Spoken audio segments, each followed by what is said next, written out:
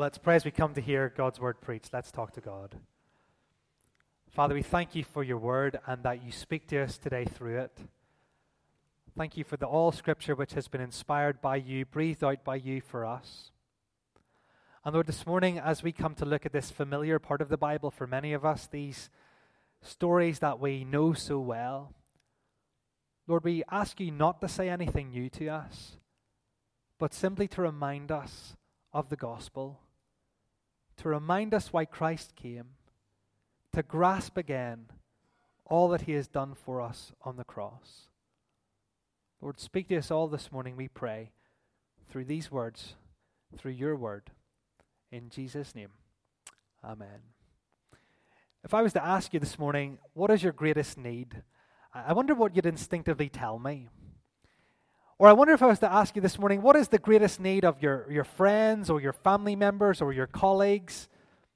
I wonder what you'd say to me. Money, maybe. Maybe your greatest need this morning or the greatest need of a friend or family member is money. Maybe they're struggling financially and they really need some extra help. Maybe the answer to that question is company. Maybe you're here this morning and you're lonely. Maybe those you know and love are lonely, and maybe their greatest need is just someone to be a friend to them and to give them some company. Maybe you're here this morning and the greatest need you have or someone you know has is healing. Maybe you're here this morning and you're ill. Maybe you're here this morning and someone very dear to you is very, very ill. And if I was to ask you what's your greatest need, what's their greatest need, the answer might be better health or healing. But the answers could be endless. I really need more time to get everything done that I need to do. I really need less stress in my life. It's just all so busy and hectic. I need less stress in it.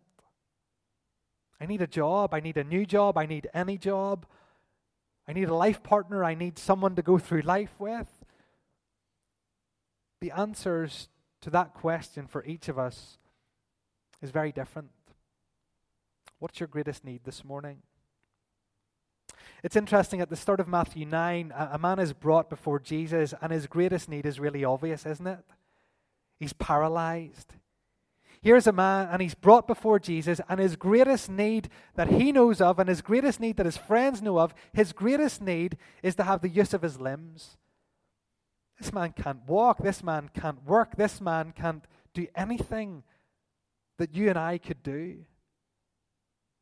Can you imagine just how awful it must have been to be in his position? Imagine being paralyzed. Imagine the difficulty of that. How awful would that be? And then imagine, to make it even worse, they didn't live in a society where there was an NHS, there was no treatment, there was no physio, there was no respite, there were no wheelchairs, there was no disabled access. To be paralyzed in the ancient world was even worse than it is today. This man's greatest need, it was so obvious to him, it was so obvious to his friends, his family. If you were to ask them, what's this guy's greatest need? They'd all tell you, it's for his lifeless limbs to work. It's for the healing of his limbs. And so this man's friend, they find out that Jesus is in town. Look at verse 2. Some men brought to Jesus a paralyzed man lying on a mat. Jesus, he's in Capernaum. He's just come across the Sea of Galilee, back from where he was last week when we saw him. And he comes to town, and lots of people hear he's there. And Matthew and Mark and Luke, they tell us that people got around where he was. They got into this little house, and Jesus was healing people and teaching people. And this man's friends, they hear that Jesus is there. And so what do? Well, they put him on a stretcher, and they carry him to where Jesus is. And from the other Gospels, they get up onto the roof because they can't get through the door, and they dig this hole in the roof, and they lower the man before Jesus. This man's greatest need, that's what they can see. He needs healing. He needs the use of his limbs again.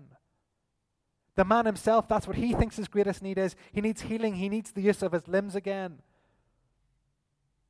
And so he's brought before Jesus. The one who can command waves to stop can certainly make this man start running, can't he? They lay him in front of Jesus. But when they do, they get a big surprise. this series. Do you remember what it's called? Surprised by Jesus. Well, these men would have been very, very surprised at what Jesus did next. And the first readers of Matthew's gospel, they would have been surprised too. And if we think about it logically, here's a man and he's paralyzed. What Jesus does next is very, very surprising. Because Jesus doesn't heal him. Jesus doesn't heal him. Yet. But he doesn't heal him. Look what he says. Look, he's laid in front of Jesus. And look at the second half of verse 2. When Jesus saw their faith, he said to the man, what are we expecting? We're expecting him to say, he said to the man, get up and walk. It's going to be brilliant. You're healed. But Jesus doesn't say that. When Jesus saw their faith, he said to the man, verse 2, take heart, son. Your sins are forgiven. What? You can imagine they're thinking, Jesus, do you not kind of see why we brought him here? Jesus, are you not getting why he's here? Are you not seeing what we're seeing? This man's paralyzed. He can't walk. What are you talking about sin for? Why are you forgiving his sin? We've not brought him here for his sin to be forgiven. We've brought him here for his greatest need to be met. We've brought him here for healing. It's a bit like Jesus has missed the point, isn't it? But Jesus has not missed the point. No. What Jesus is doing here is he's making a point. He's not missed the point. He's making a point. And what is the point he's making? Well, it's not difficult to work out. The point that Jesus is trying to make is that for this man, his greatest need is not in fact the healing of his limbs. His greatest need is the forgiveness of his sins. That's the point Jesus is making here. He looks at this paralyzed man, and when he says, your sins are forgiven, he's making the point that this man's greatest need is not the healing of his limbs, but it is the forgiveness of his sins. I want you to imagine that someone has been in a car crash, and they're rushed to hospital in the ambulance. And they're there in accident and emergency, and they're surrounded by a huge team of doctors. And they're assessing the multiple injuries that the person has. So they've got bleeding legs, there's blood everywhere, they're badly grazed. It's very clear that they've got a broken arm and a broken collarbone just by the shape of them. But what the CT scan says is that they've also got a bleed on the brain. What's the doctor going to treat first? What's the doctor going to attend to first? What is this person's greatest need? Yes, their arms are broken. Yes, they're bleeding from their legs. But their greatest need is the fixing of the bleed in their brain. Because if that's not fixed, if that's not dealt with, if that's not sorted, it won't matter if their arms get better because they're going to die. And it's like whenever this man is put before Jesus, he sees that he can't walk. He sees that he's paralyzed. He understands how awful his life is. He sees that this is a need the man has. But it's like Jesus has the CT scan. It's like Jesus has the result of the full body MRI. And what Jesus knows is that this man, like all of us, is someone who is a sinner. And what Jesus knows is that the greatest need this man has is the forgiveness of his sin. Because if he's not forgiven, if his sin is not cleansed, if his slate is not cleaned, as we find out later in the Bible, the wages of sin is death. Folks, when Jesus says to the paralyzed man, your sins are forgiven, the point he's making is that this man's greatest need, and my greatest need, and your greatest need, and the greatest need of everyone you rub shoulders with every single day of night, the greatest need that we all have is the forgiveness of our sins. I don't know about you, but I started thinking about the paralyzed man. And I started thinking about the life he must have lived. And one of the things that got me thinking was, well, this man didn't really have very many opportunities to sin. He couldn't steal, could he? Because he couldn't move. He couldn't commit adultery. He couldn't murder. He couldn't do a lot of things that we think of as being sinful. And my guess is that whenever this paralyzed man thought of himself, he probably didn't even think of himself as a sinner, because he hadn't really done things that were sinful. My guess is, too, that whenever the man's friends looked at this man, they didn't really think of him as a sinner either. And my guess is, here this morning, that as you and I sit here, we don't really think of ourselves as sinners either. My guess is that whenever we think of the people we work with who are actually good people and moral people and kind people who do good things, we don't really think of them as sinners either. And so it's hard, isn't it? It's hard for us to understand that our greatest need is forgiveness. And it's hard for us to understand that the greatest need of everyone we know, even those good people we know who do good things, is forgiveness. But can I suggest the reason why we find it so hard to understand, the reason we find it so hard to think of ourselves as sinners and others as sinners, is because our understanding of what sin is pretty poor. And I don't just mean you and me, I just mean in general. Today in the church, our understanding of what sin is can be pretty, well, rubbish. Because when we think of sin, we think of it as outward actions. So we think of it as stealing, or we think of it as murdering, or we think of it as fighting, or we think of it as saying hurtful things. We think of it all as action. But whenever you read the Bible, what you'll see over and over again is that sin is not primarily about outward action. Sin is about inward motivation, inward thoughts, inward attitudes. You see, sin is not primarily about the outward action. Sin in the Bible is about inward attitude and motivation. And whenever you start to think about that, whenever I start to think about that, I start to grasp why I am a sinner in need of forgiveness. Because there are three things that all humans do, even humans who want to follow God, there are three things they do inwardly that are sinful and wrong and not how God wants us to live. They all begin with R. First of all, we rebel against God. Instead of loving God, inwardly, there's actually a part of us that hates Him. Instead of loving God inwardly, there's a part of us that doesn't like Him very much. And so to show our hatred of Him, or to show that we don't like Him, we rebel against Him. God says to us in the Bible, love the Lord your God with all your heart and all your soul and all your mind. And we inwardly, well, we hate Him or we dislike Him because He's threatening to get involved in our lives. He's threatening to ruin our plans. And so like a teenager who shows their hatred of their parents by rebelling against them, that's what we do to God, isn't it? We defy Him. We see how He wants us to live. We know what He wants us to do. We know how He wants us to think. We know how He wants us to live, and we defy Him. We say, no, I'm not doing it your way. I'm doing my own thing. I'm choosing my own paths. I'm not listening to you. I'm going against you here.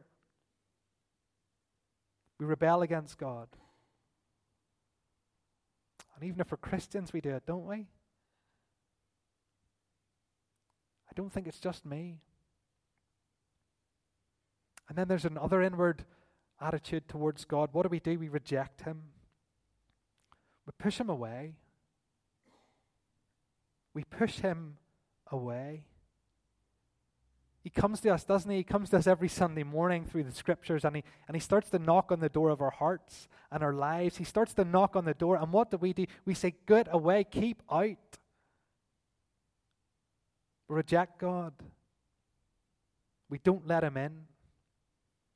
We might come to church like we're here this morning.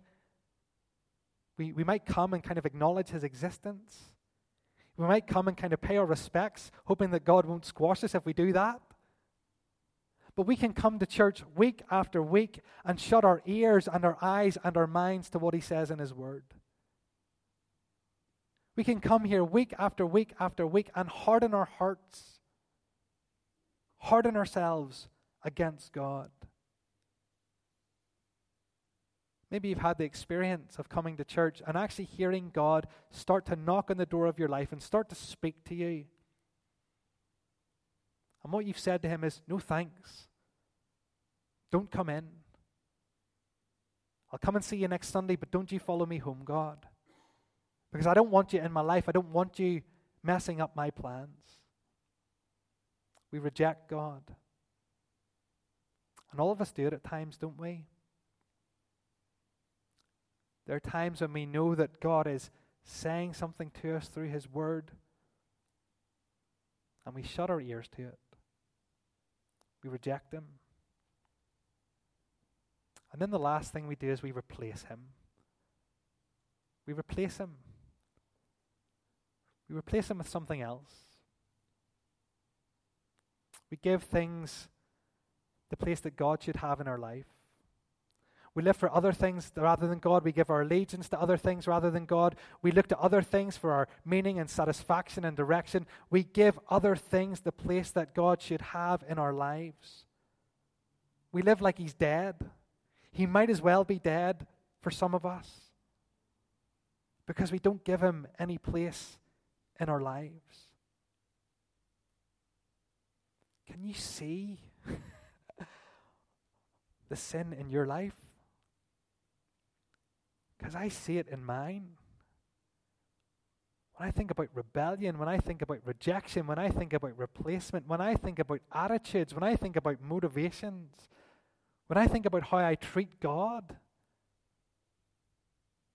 then what I see very clearly is that I am a sinner in need of forgiveness. Can you see now why your friends need forgiveness? Can you see now why your family members need forgiveness? Can you see why you sitting here this morning also need forgiveness? Can you see why it's your greatest need? Because all of us are sinners.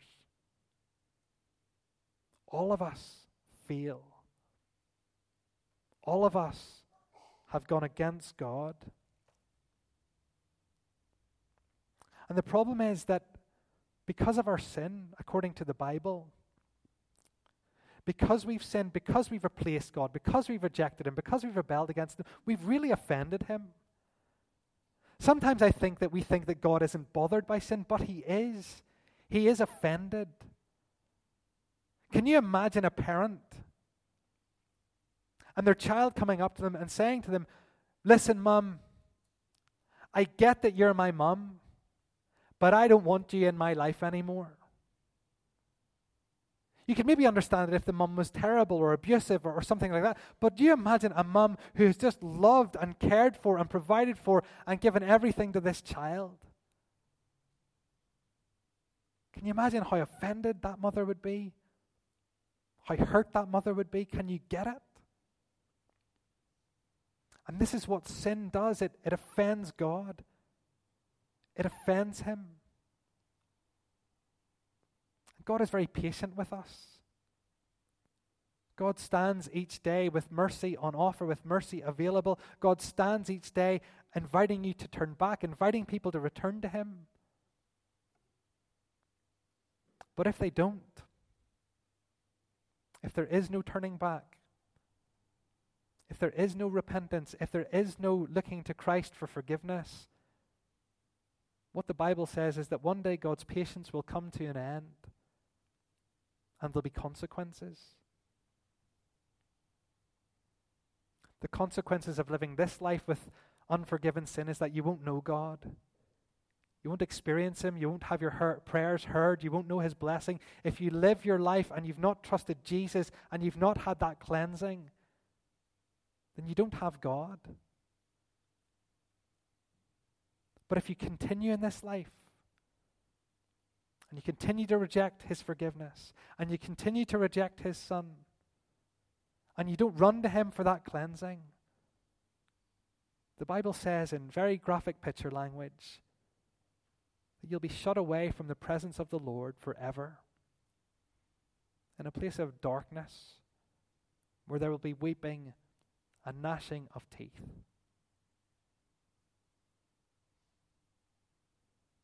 Do you see why forgiveness is our greatest need? Because we're all sinners, and the wages of sin is death. But folks, Jesus didn't just say to this man, your sins are forgiven, to make the point that we need forgiveness. He doesn't do it just for that reason. He does it also to show us where forgiveness is found. He does it too to show us that forgiveness is not something we have to try to earn, that it's not something we try to have to work our way towards, but it's something that we can receive by putting our faith in him. You see, whenever Jesus said to this man, your sins are forgiven, the religious people got furious. What's he doing? He's blaspheming. He's saying he's able to forgive sins. Only God can do that. But what does Jesus do? He turns to them and he says to them, I tell you what, to show you that I have the authority and the power to forgive this man's sin, what I'm going to do is I'm going to visibly demonstrate the power I have. I'm going to show you that I have God's power to forgive by showing you that I have God's power to heal. And so he says to the man, get up, take your mat, and go home. Folks, Jesus can forgive us. Jesus can forgive you. Jesus can forgive me. Jesus can give forgiveness to every person out there who trusts in him and turns to him. You see, Jesus doesn't just go, listen, you're all sinners, you need forgiveness, you're in trouble, you're all doomed. That would be awful, wouldn't it? What he does is he says, listen, you're all sinners. You're all in trouble. But my Father loves you. And my Father has sent me to die for you. Yeah, you've rebelled against the Father. Yes, you've rebelled against God. But he loves you so much, he sent me to make a way for you to know him and be forgiven by him and accepted by him. You see, Jesus came to forgive sinners. You get onto the second half of Matthew chapter 9, and there you have Matthew, and he's not like the paralyzed man. Everyone knows he's a sinner. He extorts more money than he's owed. He's a thief, if you like. And yet what does Jesus do to this man? He says, come follow me. Come follow me. Come on, Matthew. Come and trust me as your Savior. Come on, Matthew. Come and live with me as your leader. And Matthew does. You see, folks, Jesus came not to call righteous people. He came to call sinners. He came to forgive sinners. He came to transform sinners. He came to forgive. If you're here this morning and you have trusted in Jesus as the forgiver of your sins, I want you to remember that his mercies are new every morning. If you're here this morning and you're a Christian, you're a follower of Christ, you've trusted him for salvation, I want you to remember every single morning you wake up, there's mercy there for you that day. Jesus doesn't just wipe the slate clean one day and kind of hopes you'll do better the next. He wipes the slate clean every single day for you. If our trust is in Christ, we're forgiven sinners. But this morning, maybe you're here and you've not trusted in Christ. You're in church. That's good. You have respect for God. That's good. You sing hymns. That's good. You're involved in things. That's good. But folks, please hear me very clearly this morning. You may come to church, you may be involved, you may sing hymns, you may be part of this church family. But if you have not trusted in Jesus Christ, you're not forgiven of your sin. If you've not trusted in Jesus Christ, you've not been forgiven of your sin. You know the hymn, don't you? What can wash away my sin? Nothing but the blood of Jesus. Not church attendance, not respect of God, not being involved, not singing the hymns.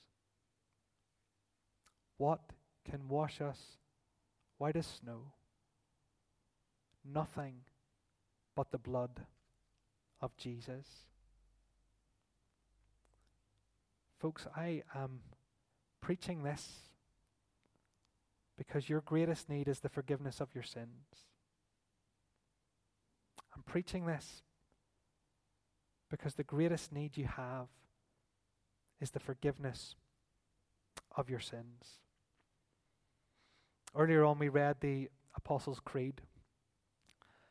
And legend, I'm stating legend, okay, not fact. Legend has it that the apostles themselves wrote this creed. And again, one of the legends is, and I like this legend, is that each apostle kind of wrote a different line to it. And in some ways I can picture that. You know, so whenever it says, I believe in Jesus Christ, his only Son, our Lord, I can imagine Peter writing that. Because you remember, who do you say I am? You're the Christ, the Son of the living God. I can imagine Peter writing that. And then you've got the line that says, on the third day he rose again. And I can imagine Thomas writing that. You remember doubting Thomas? I refuse to believe it. And then he meets the resurrected Lord. I can imagine him writing that. But there's a line I can imagine Matthew writing. And it's this line. I believe in the forgiveness of sins. I believe in the forgiveness of sins. Do you believe in the forgiveness of sins? Do you believe that your sin, all of it, every last ounce of it, can be forgiven? You should. You should. Because that's why he died. Christ is able to forgive every sin, every thought, every word, every deed, every motive. He is able to forgive. Do you remember the line we heard at the start of the service? His mercies never come to an end. They are new each morning. This morning, if you've not done it, would you receive his mercy? Would you take Jesus as your Savior? Would you accept his death on your behalf? Would you bow the knee and say to him, I'm flawed and I need help, Lord. Forgive me. Wouldn't today be a great day to stop rejecting Christ and start living for him? Let us pray together. Let's talk to God.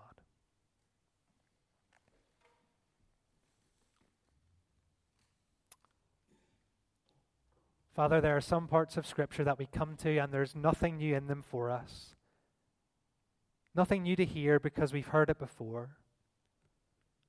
And this morning, Lord, my guess is that each of us here this morning have heard that before, that our greatest need is the forgiveness of sins and that Christ is the one who can forgive them.